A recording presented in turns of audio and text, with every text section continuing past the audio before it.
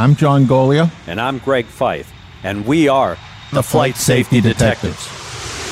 We're just two guys who have spent most of their career with the National Transportation Safety Board investigating aircraft disasters and aviation safety issues all over the world.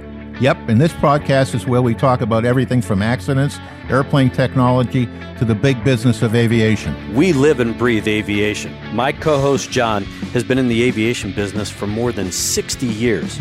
He was the first and only airframe and power plant mechanic to get a presidential appointment to the National Transportation Safety Board. And Greg is a former air safety investigator and GO team captain for the NTSB.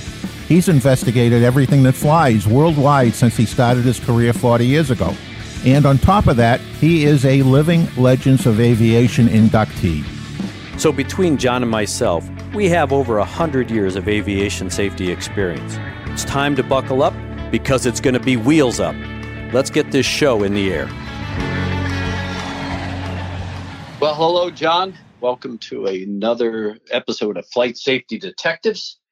Part of the broadcast is coming from my Maryland office, where it is extremely noisy because of the 60 billion cicada that are right outside my door, making all sorts of noise. I'll tell you, John, I got in last night to D.C., came home, woke up this morning. I thought we were under attack. There was a strange noise. I walk out, and a lot of the trees in the front yard are infested with these little buggers that are making one heck of a lot of noise. I don't know how it is up in the Boston area, but it sure is noisy down here. Well, I haven't heard them up here yet. Yeah, well, I'm going to send them your way. Gee, thanks. Yeah, well, I'll tell you, they are noisy, and I just happened to look at some of the trees in the yard, and they are lined up wall to wall, chewing on leaves and bark and everything else. I mean, it's nuts, man. No matter where you walk, I ran this morning, no matter where you are, they're dive bombing into you. You're stepping on them. I mean, it's crazy. Can't wait for them to all go away and quiet to return. So yeah, go away and come back again in 17 years. Yeah, really. I'll tell you what. You know, we talk about, birds creating a problem. It's a good thing that these little buggers don't fly in a flock or a group or whatever. You ingest a bunch of these things, they're going to make a mess. But, oh, well, it is one of those things. But I am going to revert back to some of the things you and I talked about in a couple of previous podcasts regarding airport etiquette. Of course, I know you're traveling, and I've picked up my travel immensely. I've been traveling a lot. And with more people coming back into the mix and traveling by air, not only has the rage against flight attendants increased, which, I mean, I just am at a loss for words. But it goes along with the fact that we've lost this airport etiquette. I dealt with idiots yesterday coming in that, I'll tell you, one, now that they're back, they all think that they are privileged and they want to be the first on the airplane and they want to get on and think that airplane's going to leave without them and they'll push through. I mean, they were loading folks with disabilities. And there were two clowns that decided that they were special. They didn't have a disability, but they decided that they were going to go on with the disabled folks because they wanted extra time. Put their bag in the overhead. And I'm glad that the gate agent trap lined them and basically made them stand in a corner with a dunce cap on. I mean, where is the etiquette? I mean, we've lost it. I mean, the civility is somewhat gone now. And it is disheartening, but it's also a safety issue, especially given the fact that in the recent past, a Southwest flight attendant lost some teeth in a battle with a woman who just was belligerent and refused to follow federal regulations. This is just uncalled for. And I don't know why all of a sudden. I mean, I know that people are frustrated. This pandemic has really changed, a lifestyle for some. And I just don't know, John, where the civility is with these people. I mean, it's driving me nuts. I was fortunate, again, to be able to continue working. during the pandemic last year, which required me to travel. And it was really nice when I was about the only one on the airplane and about the only one in the airport. Now the airports are crowded, and attitudes, I just do not understand how people can be so belligerent, so rude, so callous to other people, especially some folks that are disabled. It's like, what gives you the special right and privilege? And then, of course, the abuse of not only gate agents and ticket agents, but especially flight attendants. That is just totally uncalled for. And I know that the FAA has pushed it. You and I have talked about it on this show. I think these people need to go to jail for 5 years minimum. Let them sit there and think about how stupid they were, besides costing them a lot of money. And the fact that with a federal offense and sitting in jail, they aren't going to work in a decent job anymore because of their stupidity. I don't know, John. It's just, it's out of control. And I don't know what the magic answer is to get it back. I mean, flying is still, a privilege. It is not a right. And people need to respect the fact that, hey, they're dealing with other people that are working for a living. And, you don't, if this is the way you treat family members and friends, then man, you need to be out on an island, because I sure as hell won't tolerate it if somebody starts getting in the face of a flight attendant or a ticket agent. I mean, that's just uncalled for. Yeah, you see it all the time. And I've actually started to gather a bunch of these cases together to do a podcast on it. So let's plan on doing the next podcast. We'll cover this rage issue. Yeah, because it's a safety of flight issue. Without a doubt. And these are the kinds of things that might even be difficult for the NTSB. God forbid we have an accident where something goes on in the back of the airplane. It's carried forward, and we've got an issue, and the crew loses the aircraft. I mean, we may not know what was transpiring in the back completely. We don't have any voice recorders back there. We sure don't have any video cameras back there. And I know that those two issues are a topic of discussion as well. I mean, I hate to see that we're going to have to start recording what's going on in the passenger cabin because of all these idiots. So, well, I'm glad I'm glad you're collecting the data, and we're definitely going to talk about this, because this is just shameful. Besides irritating, I just, every time I go to the airport and I watch the way people act, this is not a civilized society when people are doing stupid things like that. It's uncalled for, and it's just sad.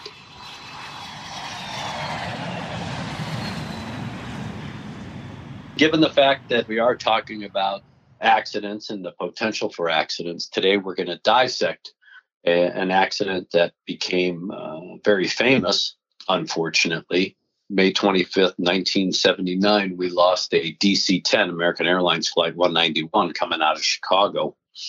I was just coming to work for the NTSB while the board was in the midst of doing this investigation, and ended up having a great discussion with then Woody Driver, who was the vice chairman of the NTSB. And if you research this particular accident, you see some of the pictures. There's a famous picture of Woody holding up the bolt, and everybody called it the magic bolt and the suspect bolt and the cause of the accident.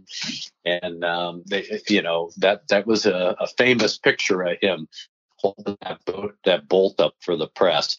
And I know that you, of course, know about this particular event, John, and given the fact that it was related to maintenance and the processes that were employed by Pan American Airlines, but also a couple of other carriers. So I think that this will be a great little case study to educate the audience, because there's been a lot of discussion about it. And of course, it did change the way the FAA oversees maintenance procedures for an air carrier. There is, of course, a discussion about maintenance procedures and what latitude a carrier does have in being able to develop procedures that are more efficient and things like that. I think that this is a perfect opportunity for the audience to hear some things, John, that I know that you'd never read in a blue cover report by the NTSB or someone's article. So I'm ready to get rolling because I want to hear what you have to say about this, since you know some of the players, you definitely know the process. So I'm interested on your take of this particular event. All right, I am too. This was a major maintenance failure, and it led to a number of changes, but also there was a few changes that were never made. But before we get going, I need to remind everybody that this podcast is being brought to you by PAMA, the Professional Aviation Maintenance Association, as well as Avemco Insurance. Avemco Insurance has been insuring general aviation airplanes for years and years, and they've even insured Greg, which may be called their judgment into question. Yeah, I mean, I tried to lay off the abuse of you, and I know you're in attack mode, so... Yeah, well, I know, but you're going to lay off for 30 seconds, and you're going to be back, so I'm going to get my licks in early. Yeah, there you go. So if you need insurance, you need to renew your insurance. If you're buying a new airplane, you need insurance. Give Avemco a call, 888-879-0389, or online at avemco.com.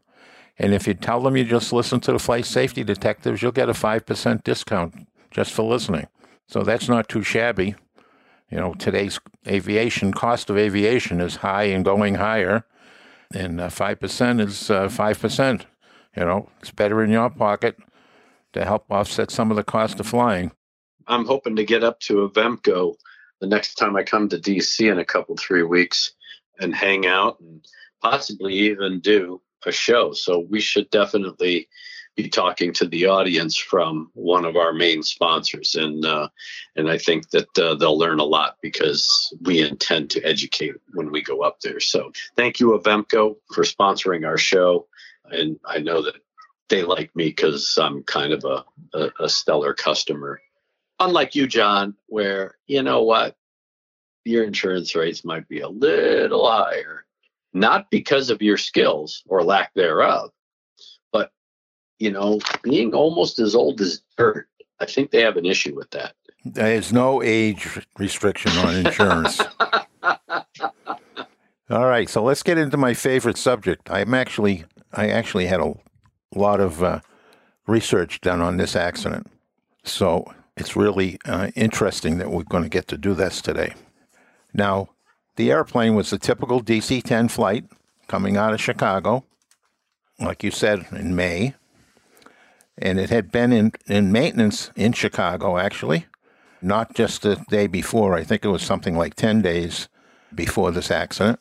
The airplane had been in, and it had the engine removed so that they could get in behind the engine mounts, and work on a spherical bearing, they call it. They needed to be replaced because there was a manufacturing problem. Was that replacement of that spherical bearing mandated? Was there an AD or service bulletin or? Service bulletin. All right, so it was as a result of a service bulletin. Now, one of the problems, we got to go back a little bit.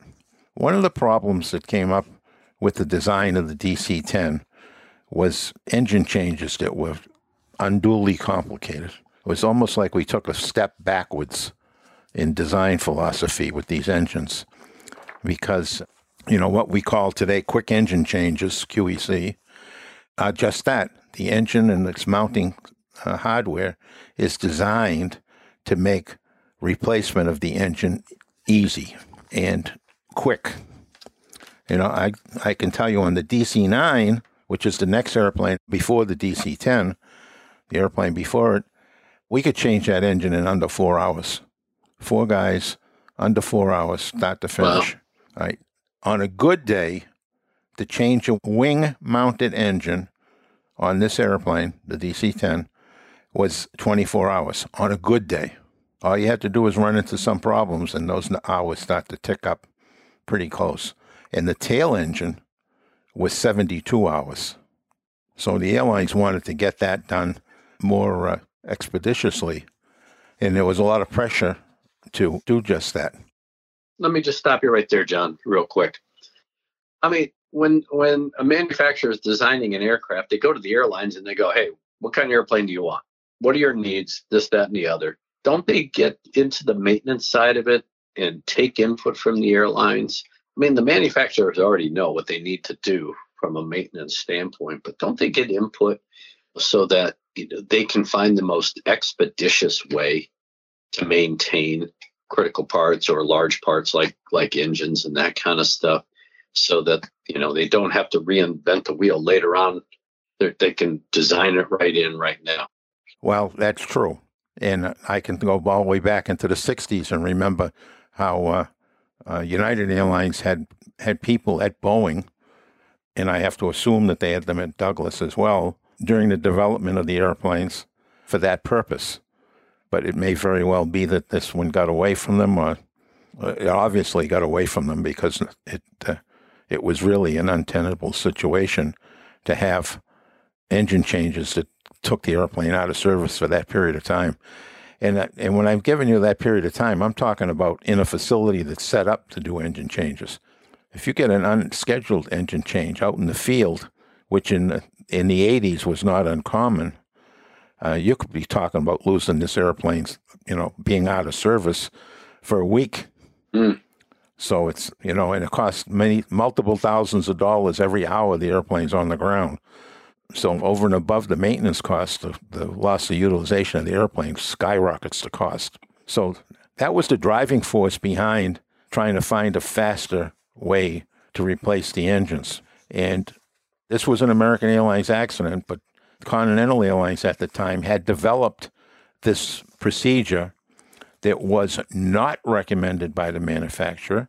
It was not in the manual. When the airlines queried the manufacturer did not approve of replacing this engine and pylon the way it was supposed to be done. Now, the problem with this is, let's talk a minute about why it was a problem. The pylon is the piece of metal that looks like an arm that hangs out from the wing and connects to the top of the engine. That pylon is a very complicated piece of engineering. You have this great big engine running out there, and the example, the way I like to explain it to people is, you got this big engine and it's spinning at thousands of RPM. And what happens if you run out of oil? The oil pump fails, run out of oil, or a passageway gets clogged. And all of a sudden you seize a bearing in that motor that's running. This great big fan has so much mass to it as it's spinning around. If you were to stop that quickly, it has the ability to actually break the wing. So the way the manufacturer gets around that failure mode is by designing the pylon to break. So this little device that looks like an arm coming out from the wing is designed to fail in such a way that it won't jeopardize the airplane. And typically the way it fails is the pylon will break in such a way, it's sequence breaking. It'll break in such a way that the engine will go up and over the wing. It doesn't drop down. It goes up and over the wing, so it doesn't damage anything. And in this case, that's exactly what happened, but for a different reason. The engine didn't seize. We actually had a pylon that was compromised because of the procedures that maintenance was using to change this engine. And they were using it in a facility, and they were using a forklift to do it, which is in this case, very difficult method to do, because when you line the forklift up with the engine and you hoist the engine, take the load off of it, you don't know if you've got the load centered or not. So if the forklift happens to be positioned wrong, or if any of the attaching hardware, the forklift itself, doesn't attach directly to the engine, there's some tools, fixtures that are attached to the engine, and then the forklift is attached to the fixtures. We're talking how much? I mean, how much does that engine weigh? I think it's about 14,000 pounds. So, I mean, that hydraulically operated forklift not only has to be positioned correctly, but of course you have to maintain the proper hydraulic pressure to raise that 13,000 to 14,000 pounds and then hold it in place for a period of time. Yes. Correct? Yeah. Normally what you do is after you get it connected, you will start lifting it until the airplane starts to go up just a little bit. and then maybe you adjust it back. You just want to get it so it's suspending the weight and taking the load off the mounts. Now, the way the engine was designed to be changed was right up in the lower end of the pylon where it attaches to the engine. There's connections in there for the fuel, electrical connections, in and out. The generator sending electricity out to the airplane to power the airplane. A hydraulic pump that's sending hydraulic fluid to the airplane to run all the systems that run hydraulically. And you've got a whole bunch of wiring that goes in to control the engine operation as well. So it's a very busy place inside that pylon. And therein lies the problem, because it's very tight. You don't have room in there to swing a wrench. Some places it's hardly room enough for you to get your hand in there. And you've got all these cannon plugs, electrical plugs to disconnect and then reconnect, the fuel lines, and some pneumatic lines as well, air lines, pressurized air lines, high temperature. So that means they're thick and their clamps are sturdy. So it's very difficult, and that's where all the time is consumed. Well, apparently Continental Airlines figured out that the connections further back on that pylon, where it attaches to the wing, are much, much easier to access and much easier to disconnect. So they developed a process where you disconnected the pylon from the wing and lowered it with the engine, and then made the change to that pylon to the new engine on the ground. And that 14,000 pound engine plus, I'm not sure how much the pylon weighs, but it's certainly 500 plus pounds.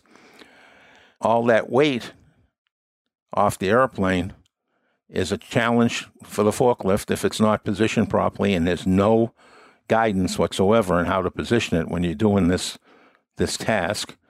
And when you go to put it back up on the airplane, it also causes a problem on the attachments, because you're now attaching things where it's a very tight fit.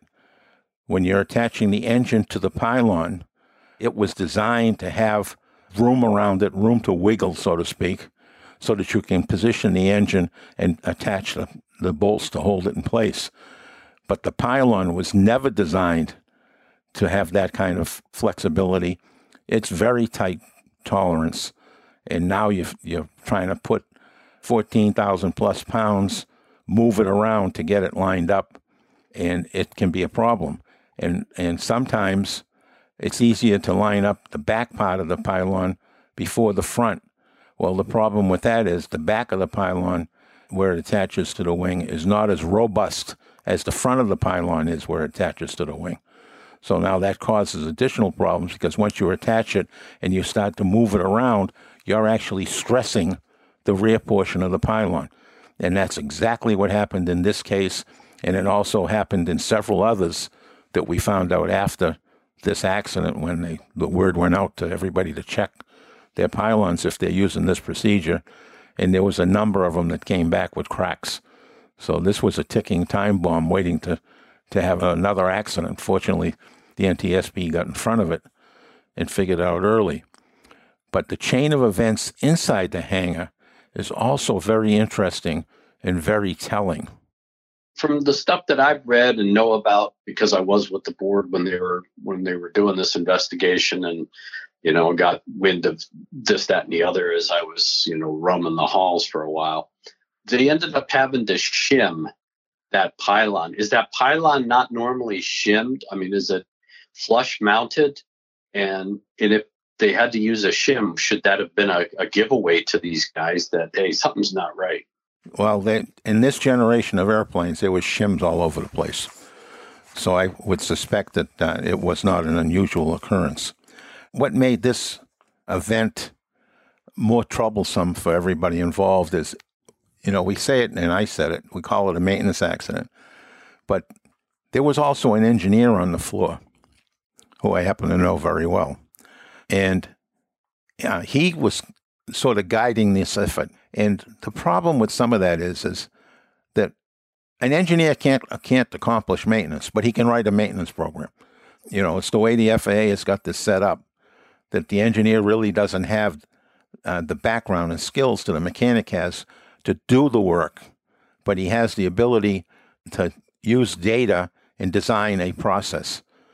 And so Joe was here to make sure this job got done the way it needed to and design a process. By a process, I mean paper procedures, step by step on what you're going to do. And because there was none, it was sort of on the fly with everybody. And most mechanics, when they work with engineers, and I've done this for a long time, so I've noticed it from myself and from others, is they'll do whatever the engineer says because the engineer is the guy who writes the procedures anyway. Now, when that engineer writes those procedures, are those procedures vetted by anybody before they're approved? Yes, internally, and they'll send them to the manufacturer. And typically, if the manufacturer agrees with it, they'll say no objections to it, or some verbiage to indicate that they don't have an objection. Or they'll come back and say they disagree. And that's what they did with Continental with this procedure. They came back and said they disagree. They don't approve it. However, under the aviation rules, the Federal Aviation Act, air carriers, 121 carriers, and actually 135s as well, so big airlines and commuter airlines have the ability to write their own procedures. Normally, they follow closely to what the manufacturer has done, but not always. And in this case, they planned on writing their own procedure that was going to be different than the manufacturer's approved procedure. And that's why they were proceeding with this. So in the course of they're doing this work, they have no procedures, so there's no procedures to follow. And so they made the replacement. They pulled the engine down, replaced the bearings, and then put it back up. In the efforts to hook the engine up, on this particular case, the mounts on the rear lined up first. So they hooked up the mounts in the rear. And as I said just a moment ago, they are very close-fitting, tight tolerance. And now when you start to move the engine around, because remember it's positioned on a forklift, it's not perfectly lined up. There's lots of variability in there. And it wasn't lining up automatically, so they had to move the forklift, and guys would push on the engine because there's always a little bit of give, and push on the engine to get the front mounts to line up. What they didn't know was that they were actually cracking the rear mount as they did that. But it was, cracks can be very small to start with, and then over time they grow rather rapidly. They got the front mounts finally installed, and they hooked up all the connections, the hydraulics and pneumatic and electrical connections, and now they're good to go. And they put the airplane back in service. But when they put it back in service, it had these cracks on the rear of the mount. Now, the problem with that cracking in the rear of the mount, that is an area of maximum stress on takeoff. So stop and think about it. You got this engine sitting out in front of the wing. You got this pylon or arm hanging out, holding that engine, and all of a sudden you advance the power. So what happens? The engine pushes forward. Well, because it's out on the arm, it not only pushes forward, it pushes up. So it's flexing the pylon at its attach points on the wing. And of course, you got the rotational torque. Correct. So you've got both factors acting upon this two attach points on the back of the pylon on the wing. And now you have a compromise with a little crack. Well, little cracks get big when you put them under load. And that's what happened in this one. They really progressed pretty quickly because it was only 10 days between when the work was done and when this event occurred. So it really progressed quickly. Good morning, John. The ground is Canadian 920. We're just coming up to Alpha Juliet. So let's set the folks up then with the airplane comes out of maintenance. It's returned to service. Everybody believes it's good to go. Here we go. Now, was there any kind of evidence? I thought I read somewhere where there was some evidence that the mechanics that were doing this had some issues in actually mounting that engine. It was more difficult than they thought. And didn't they leave that forklift unattended for a while and the engine dropped a little bit? That's correct. The hydraulics on the forklift were not the best condition. Forklift was well used and had a lot of years on it, and it did sag, especially if you turn the engine off. So the hydraulic pump stopped providing back pressure on the lines. It actually would leak down a little bit, and they had that problem as well. And again, it boils back down to the fact that there were no procedures in place, written procedures to accomplish this task. So they were essentially winging it, which is something all mechanics, wherever they are, industry, automotive, aviation, they're pretty handy with their hands and can find ways to do things that most people never thought of, including engineers. Therein lies some of the problems that we get in the industry, and especially in this case, because they've got a can-do attitude. We can get this done. We don't need the paperwork. We got an engineer here. He's going to tell us what to do. And, remember 24 hours for typical engine change. So what you have here, you're not going to have a mechanic on duty for 24 hours. So you might have him on duty for 12 hours, and then some other mechanics are going to come in and take his place. But he's not going to do 24 hours. Even if he does 16, there's still going to be another crew to come in behind him to pick up this work. So it's a lot of different hands in the soup, so to speak, trying to get this job done. And not everybody thinks the same, and not everybody has the same level of understanding of what they're doing. So you've got all these variables in there that are clearly just setting everybody up for failure on this. So now this airplane goes to the gate. Everything is, apparent that it's good to go. They load 258 people and a crew of 13 on this aircraft, and they push off. And the cockpit voice recorder is kind of benign. They're going through all their routine procedures and checklist calls and that kind of thing. They taxi out, and they're getting ready for takeoff. Everything appears to be normal. There's no indication of any kind of engine issue. They line up and they push the power up. And according to both the flight data recorder and the cockpit voice recorder, that jive as far as the sequencing of data and cooperation between the data on both the FDR and the CVR. As they accelerate down the runway, everything appears to be normal, except that something is happening out there during the takeoff roll. They rotate on speed. They accelerate immediately through VR, which is the rotation speed. V2 which is their go speed. That means they're committed to flight. But the one thing that the board talked about that wasn't really in line with the procedures that the pilots were utilizing was that they rotated the aircraft at a slower rate than normal. They were, according to the FDR data, they were rotating at 1.5 degrees per second. And the operations manual for the airplane, according to American Airlines, was more like 3 to 4 degrees per second, which doesn't sound like anything in the grand scheme of things, except the fact that they had rotated at a slower rate. Of course, the pitch attitude was about 14 degrees. And as they were initially climbing out is when they lost this engine. I mean, almost immediately, right after liftoff, the number one engine pylon fails and the engine separates.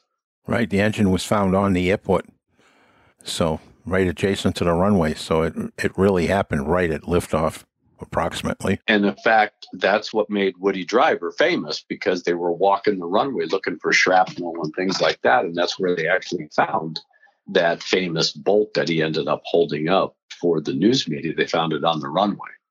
Yes. I'd like to talk a little bit about what happens now with that engine. First off, the flight crew. Why don't you tell everybody what a flight crew, when they get an indication of an engine failure, what happens? And why is it different with this one? Sure. So in this particular instance, the crew, the only thing they have available to them is instrumentation in the cockpit. They can't look out the window and actually see the engines back on the wing. They have no visibility back there. So they are relying on engine indications and system indications to let them know what failed, whether it's number 1, number 2, or number 3 engine, and then associated systems. And it immediately became evident to them that they had what they believed was an engine failure. Now, the failure, they thought it was, an operational issue where the engine stopped producing thrust. They did not know that the engine actually left the aircraft. And so in reviewing all of the instrumentation, they knew it. And according to the flight data recorder information and the board, the first officer was the flying pilot on this particular event because the captain's flight director was in op. And of course, they typically use the flight director command bars as their pitch reference during rotation and initial climb. So they deduced that because the first officer's flight director was still operational, he was likely the flying pilot because he was flying the airplane after they identified and what they believed was an engine failure. He was following American Airlines procedures almost to the letter. And that'll come back later on in the investigation to not be necessarily correct, nor the procedure that should have been followed to salvage this bad situation. But he's flying the airplane. They had accelerated to their V2 speed plus 6 knots, and they were at about 10 to 14 degrees nose up. Problem is that what they didn't know, because of the system failures, when that engine separated, of course, it ripped the pylon, and as you talked about, John, the associated systems. So you had the fuel lines, you had the hydraulic lines, you had pneumatic lines, and of course you had cabling. The problem is that the slats, the leading edge devices on this airplane, as well as the spoilers on top of the wing, are hydraulically operated. And they are locked in place, or at least held in place, with hydraulic pressure. And when they lost the engine and they bled all that hydraulic pressure, the slats that were in the position for initial takeoff, again, little did they know that they had a asymmetrical slat retraction. That is, the slats on the left side, since it was the number 1 engine that left the aircraft, those slats retracted. And again, the crew felt the yaw. It was corrected, but they didn't know the asymmetrical slat issue because the cabling and the wires for the indicator in the cockpit had been damaged. So they didn't have reliable information in which to fly the airplane. And again, they just thought they had a normal engine failure and flew the airplane per the trained procedures. And it wasn't until getting into the investigation and having, I think they did, I can't remember how many different flight crews, but they flew like 50, 60, 70 flights in the simulator, flying profiles based on the flight data recorder. And everyone that flew unbeknownst to them and flew the procedures as they were trained ended up in the same situation as the accident flight crew. And it was later determined that because they didn't have excess speed, because they had an inadvertent slat retraction on the left wing, which again caused an aerodynamic issue and caused the left wing to stall, it wasn't controllable at that particular speed. If they had excessive speed, instead of flying it at V2 plus 10 or thereabouts, in this case, I think they're V2 plus 6 knots, there wasn't sufficient excess energy to overcome that left wing stall, and the aircraft started rolling to the left almost immediately. Despite the corrective actions, the first officer, who was the flying pilot, was unable to effect an efficient recovery before ground impact. Well, to add to the flight crew members' load is the fact that we lost this 14,000 pounds plus engine on takeoff on one side of the airplane. So immediately you're going to have an unbalanced condition. And I'm sure that most of our listeners know that weight and balance on an airplane is critical. Where we put the fuel, where we put the cargo, where we put the passengers is critical.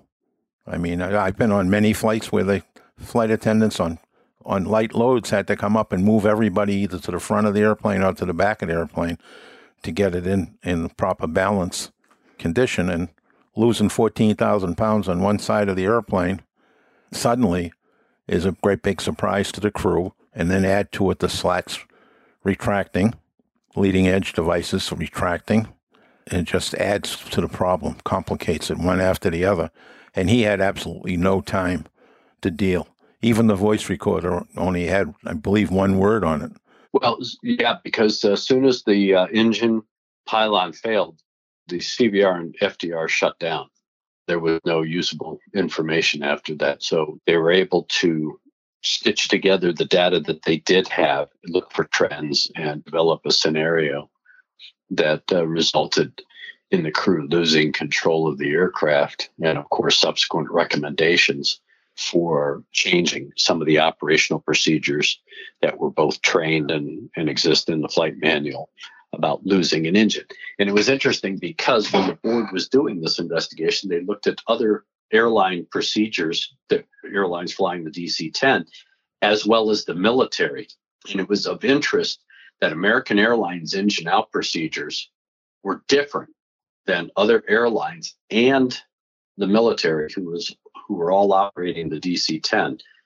American Airlines procedures were somewhat unique.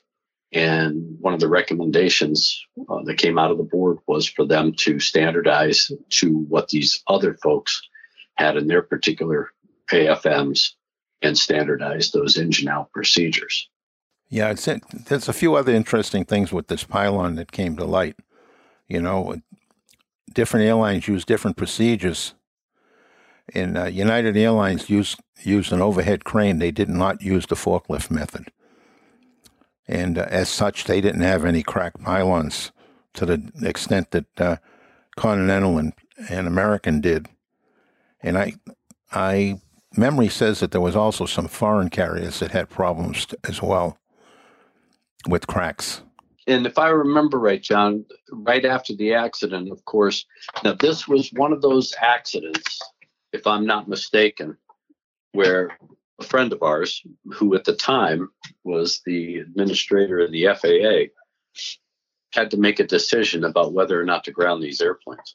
Yes, not a good place to be. And what was the outcome of that?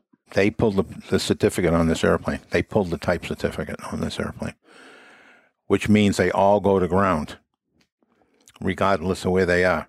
You know, typically, an AD note against a U.S. airplane may or may not have to be picked up by a foreign authority. So, for example, the British CAA, if we issue a maintenance alert, something must be done before further flight, they don't have to follow that. They can follow their own reasoning.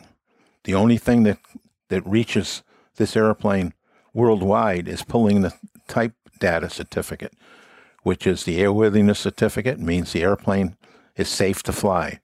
By pulling that, and that's a big deal, that's not to be taken lightly. So the administrator really just was way out there and pulled the certificate from this airplane, and that meant every one of these airplanes operating around the world is now on the ground. As soon as it lands, it's done. And with that, I know that they then went in and inspected. That's when the inspections took place of the pylons, and that's where they were finding other cracked pylons or the attach points for those pylons. Now, in an effort to be factually correct, because that's what you and I are about on this show, the Flight Safety Detectives, we believe in accuracy, I was able to locate some very good information. The fact that the pylon and engine together weigh 13,477 pounds, the fact that that engine sits 9 feet forward of the attachment point. So in our interest to be exact, I was able to get you exact numbers. Well, my 14,000 pound estimate wasn't far off. That was memory, too. You got lucky. Yeah, probably did. You got lucky. I probably did. But sometimes it's better to be lucky than good.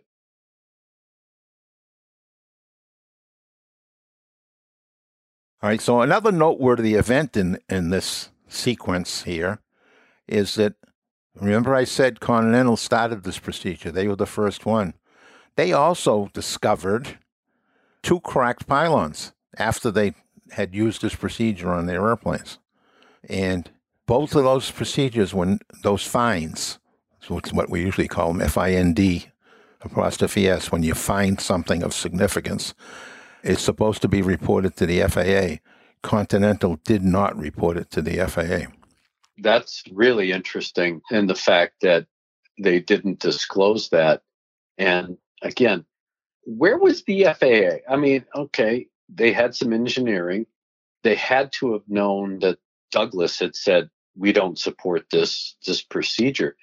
The FAA had to know that, even though the airlines were using something that wasn't endorsed by the manufacturer. You know, one of the things that I've long believed with the structure of the FAA is they're not really structured to do this detective work.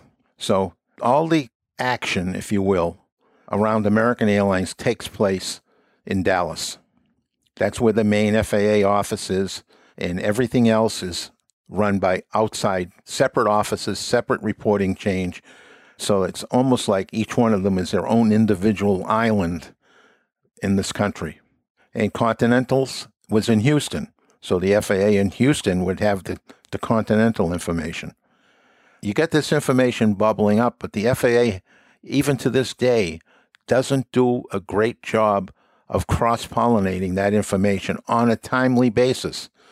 Now, today we do have reporting systems. Once a year, everybody gets together, usually in Texas on I think it's February, where they do the ASAP meetings and they share all this data. But it's still leaves a lot to be desired on coordination for this information getting back and forth. And sometimes the airlines say, you know, if we develop a new procedure for an engine change, that's an economic issue, and it gives us a competitive advantage. We don't want to share it with our competition.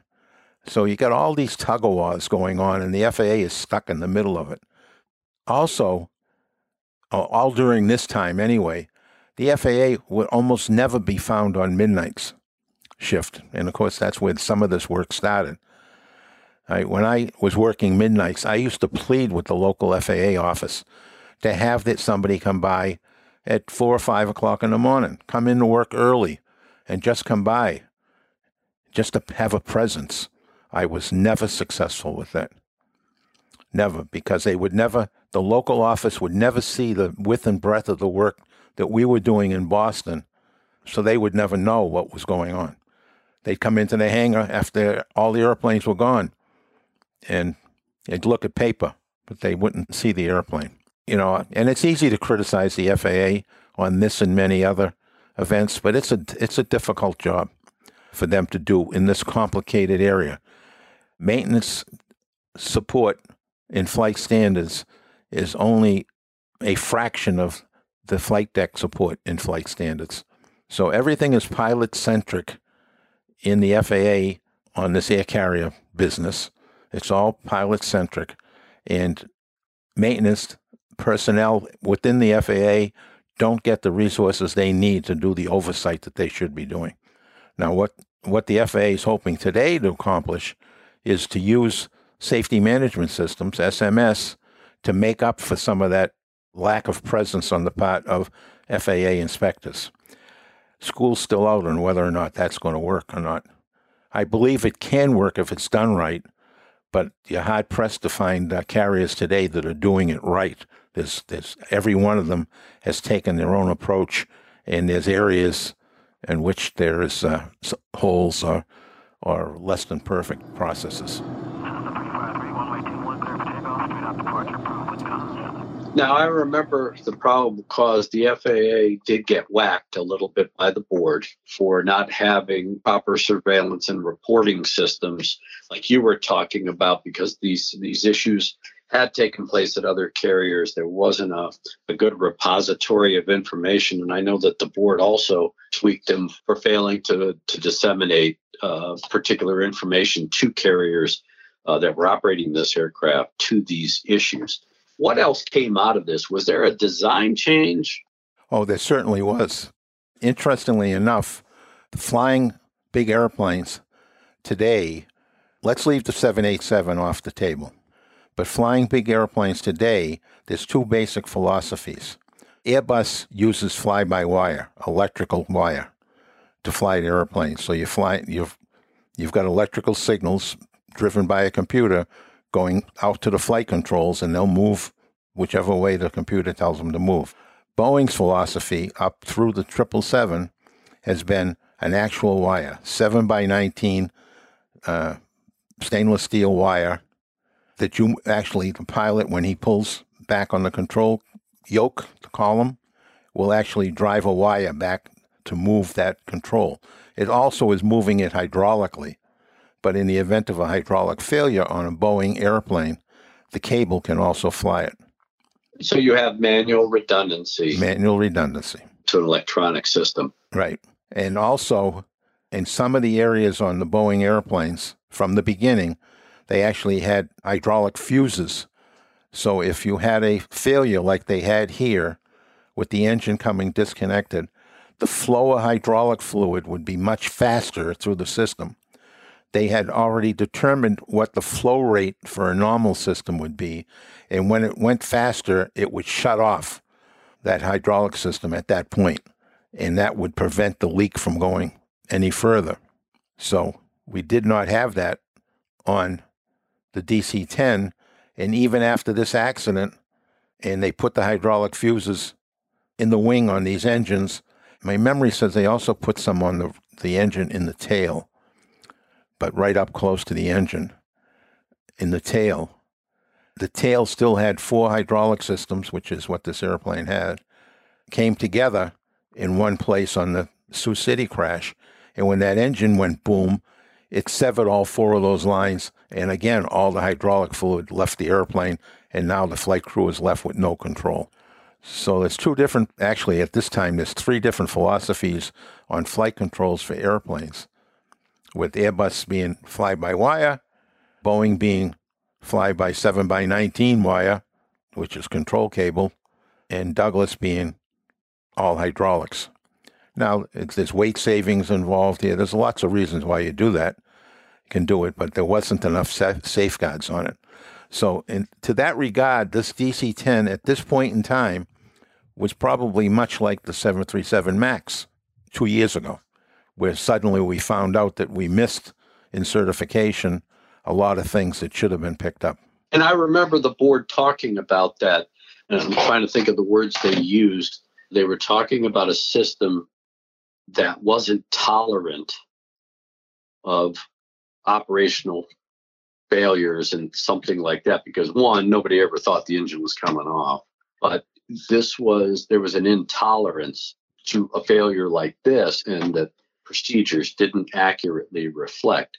Because the DC-10, this is not the first time an engine has actually left an airplane, John. Right. No, there's many cases of that. I mean, 727, I remember, I think it was even American. It was an American 727 over New Mexico or Arizona that lost an engine, and a few others. Yeah, National Airlines lost one. It's not uncommon. They've had these failures before. 737-200 or 100 or 200 had a failure out of Philadelphia on an airplane, I remember. The rear mount in that case, the bolt had broken, and that engine left the airplane. And again, that engine went over the top of the wing and fell away from the airplane as designed, and there was no problem, and the crew was able to turn around and land it. And if I remember right, the board in its analysis also talked about that had the crew been able to keep speed up, have excess speed like we talked about, beyond V2 plus 10, which is that minimum speed that they want the pilots flying at. If it had excess speed, there is a probability.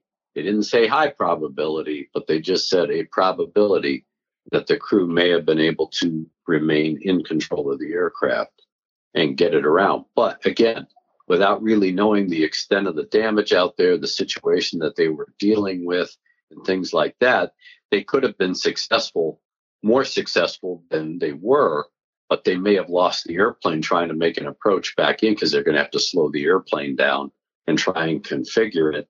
And that could have created problems. So I think these are the lessons that for not only the airlines, but operators of any kind of airplane, even if it's Cessna 172, is really understanding the controllability of your aircraft and knowing that if you solve it on one end of the flight, you may have a reoccurrence of it on another end of the flight. Because, you pick up the speed, you fly the airplane, everything feels good, but then you got to slow it down because you got to get it back on the ground.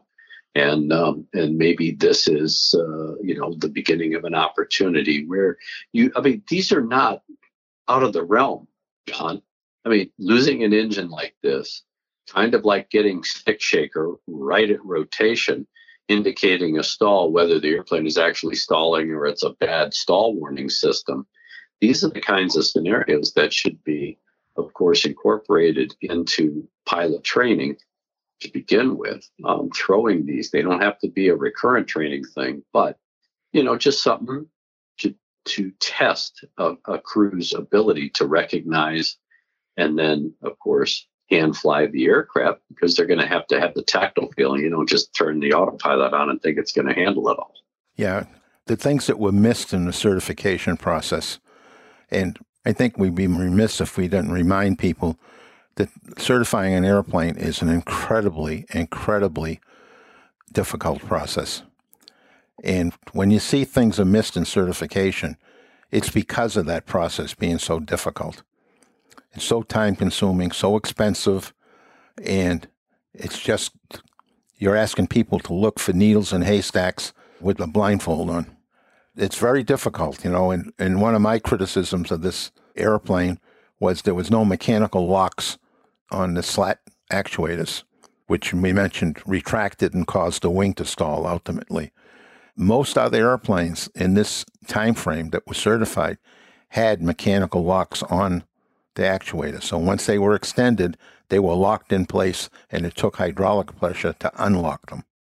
But this one didn't. It relied upon hydraulic pressure to keep them in place.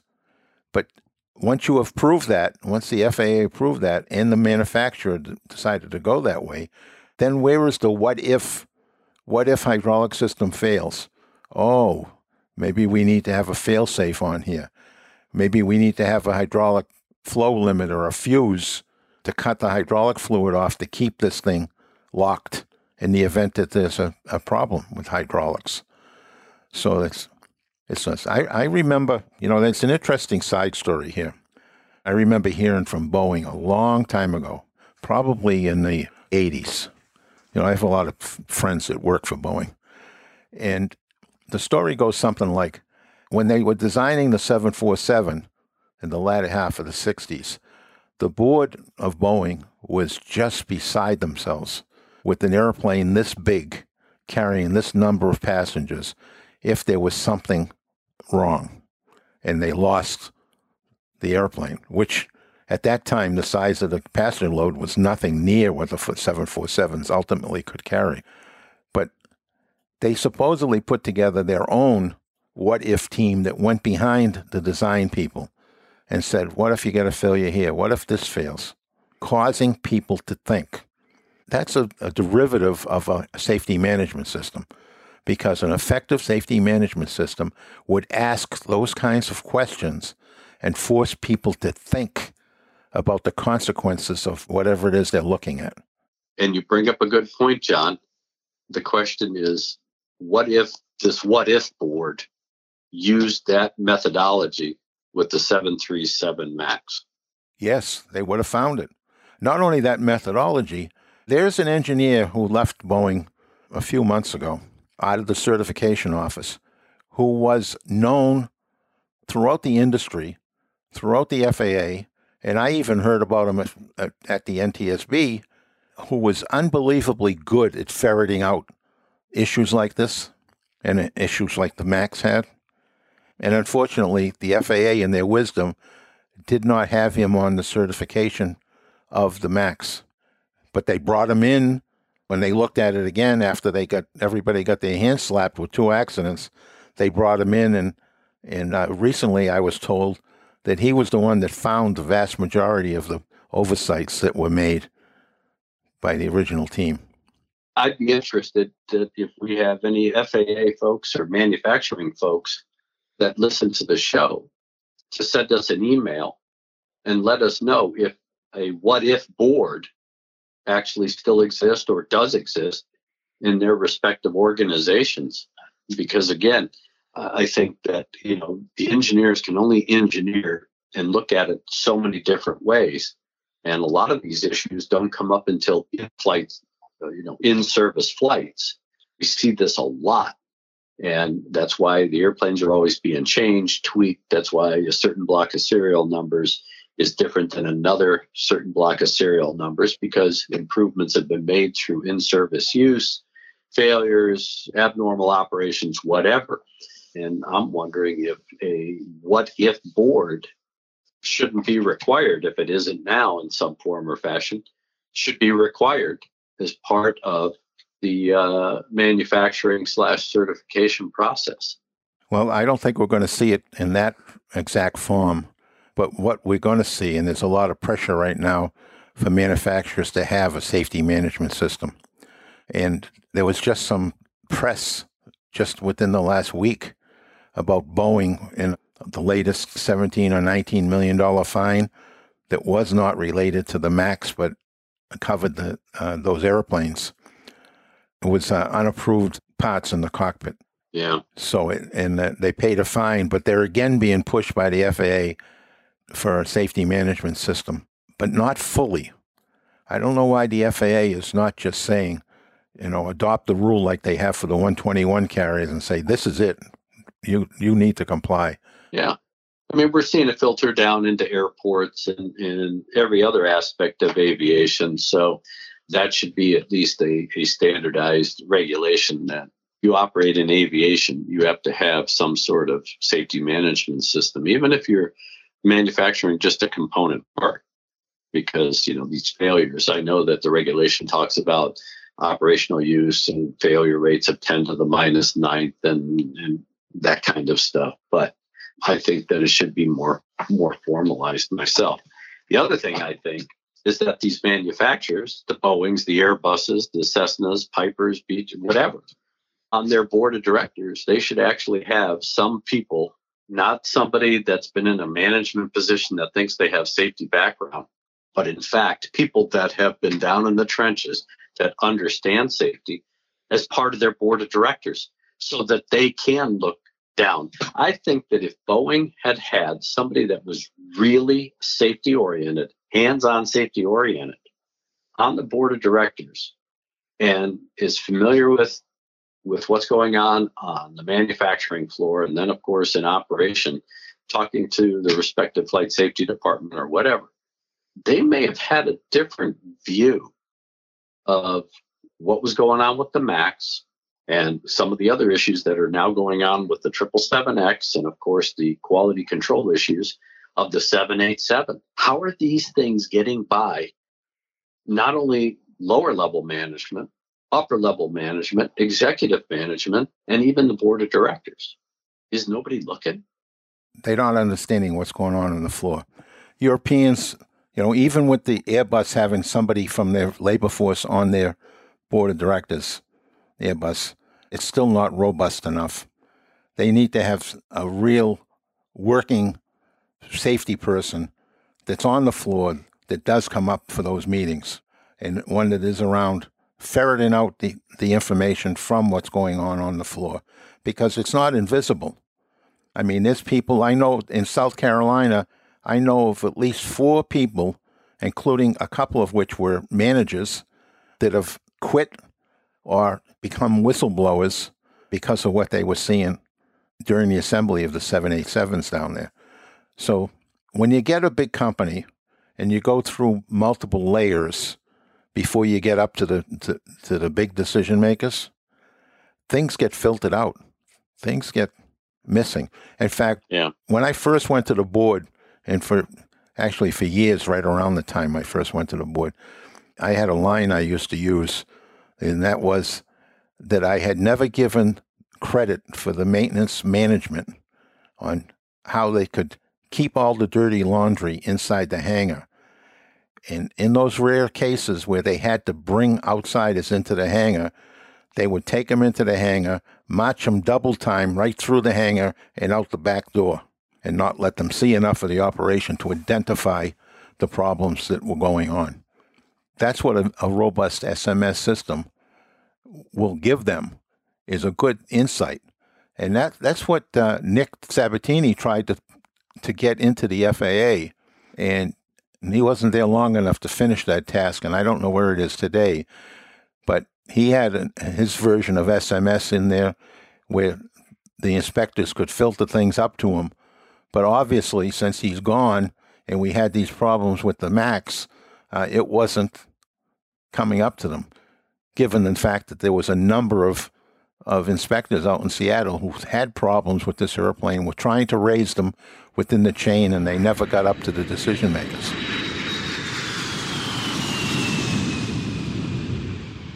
Well, I know that we've had a great show talking about this, and you provide a lot of insight from the maintenance perspective. In closing out our discussion, John, is there anything in the backstory and the shadows that you and I always talk about with every accident? Is there anything that people, our listeners, would never see in the report about any of the players that were involved? Because you know a lot of these folks and the operations and that kind of thing. Are there any things that you know of that maybe should have been talked about, should have been explored? One of the things that has been on my radar for 40 years has been the failure to follow procedures. And I'm no saint. I mean, there was a period of time in my career I just did the job and didn't necessarily look at the procedures either. But I never had any problems. But today, with the complicated airplanes, the number of changes in the basic airplane, so that they're more now electronic, you can't see leakage of zeros and ones. You need to follow the procedures closely. And in December, this past December, so 6 months ago, I had a conversation with some folks at headquarters in the FAA, and we were talking about current problems in the industry. And the number one problem that they see in the maintenance side of this house is failure to follow procedures. It's 40 years after this American Airlines accident for failure to follow procedures. And we're still having that problem today. Now, we have it in the cockpit too, but failure to follow procedures in maintenance where the procedures are written down and you're supposed to follow them, and we're still having that problem, something's wrong. And something's wrong with our accident investigation because there's not a lot of emphasis. You know, the NTSB, I fought and actually had a lot of people angry with me when I was with the NTSB, trying to push them further into the hangar. Many of the accident reports, and this is one, where they take the accident right up to the hangar doors, and they got all these issues that they've identified on this particular job right at the hangar door, and they don't go in. It's like they write a letter and drop it in the dead letter box on the front door. And that's got to change. They got to change. The NTSB and the FAA has to put the same effort into what goes on the ground in dispatch, in loading, in maintenance with airplanes that they do on the flight deck. You know, one of the biggest examples I throw out all the time, if you want to change a single word on a flight operations manual, a single word, the process that you have to go through is extensive. But you can rewrite your maintenance manuals and send them to the FAA, and they're just accepted. The FAA never, I know for a fact, they almost never read them because A, they're complicated to read, and B, when you send them to them, we used to send them over in stacks of 10 inches. So we make all the revisions to the maintenance manuals, and then when we had 10 inches of paper, we send it to the FAA to be approved. Wow. I will say those are the old days, John, because that's about your era old. Yeah. So, unfortunately, it is true. Yeah, but you're wise too. That's the benefit of having all of that that quote old age, which you're still pretty youthful. It's all that wisdom and you've provided that, I think, in this discussion today. So I hope that our listeners have gained some perspective about this accident. We're going to post up a link on the website so that you can actually pull down the NTSB report. It is an old report. It's archived, but we have a link to pull up a copy of the report if you really want to read the nitty-gritty details about what the board found in its investigation and the recommendations that were made. And again, you can always contact us via our email at flightsafetydetectives@gmail.com. It was an email that prompted us to talk about this accident, and it just so happened to coincide with the 42nd. Is it, John? The 42nd? Yes, 42 years ago. Yeah, since this particular accident. And again, it still has relevance today. Again, we had a 777 that just had a major engine problem. It could have been more catastrophic than it was. And again, we could have had an issue where we'd be talking about the loss of an engine. Fortunately, the crew was able to get the airplane back on the ground. So these are the kinds of things that we can look back at these older accidents, because a lot of them in some way, shape, or form still have relevance today. And of course, it's not just issues that develop in the cockpit and the operation of the airplane. In this particular instance, the whole sequence of events for this particular accident started in the maintenance hangar. So thank you, my friend, for walking us through it. I really appreciate it. And of course, we want to thank our sponsors, PAMA and Avemco Insurance, because as John is always telling you, you want a 5% discount? Call Avemco, tell them you listen to the show, and you'll save yourself some money. And the number is 888-879-0389 or avemco.com. Again, 888-879-0389. You get yourself a discount if you need insurance. Honestly, they are good people to deal with. I don't have any qualms about recommending them because they are good people to deal with. I know several people that have had accidents and were satisfied with what the outcome was. Well, John, it's always a pleasure when we get to do this show, and we are thankful that we have a great listener base. Please give us a rating on wherever you listen to the podcast through, Spotify, Apple. That's what helps keep us going with this particular show. We greatly appreciate our sponsors, and we definitely appreciate our patrons who contribute to the operations expenses of the show. So thank you to all of you for helping us make this show better. And changes are coming, John. Changes are coming, and I'm getting excited. We're going to have some rollouts of a few new things with the Flight Safety Detective. So I'm really looking forward to this and kicking it up a notch, because we now understand the technology a little better. We have the people that can help us utilize that technology, and we're going to take the show to another level because our listeners have asked us to do that. So we are going to comply. For sure. So with that, I'm going to leave you with the last words, as I always do. And as always, I would plead with everybody out there, if you haven't gotten a shot yet, get signed up and get a shot. Let's get this pandemic behind us. If you're out and about, the mask mandate is coming off in like half the country this coming week. So if you're out and about, you can still wear your mask even though the mask mandate is off. Don't gather indoors with a lot of people. You know, I would still say outside. If there's a lot of people, if there's a small group, that's okay. All right, wash your hands. That's not going to change. In fact, if we get everybody into that habit, the flu season will never be what it used to be. Yep, that's absolutely correct. So be safe in your personal life.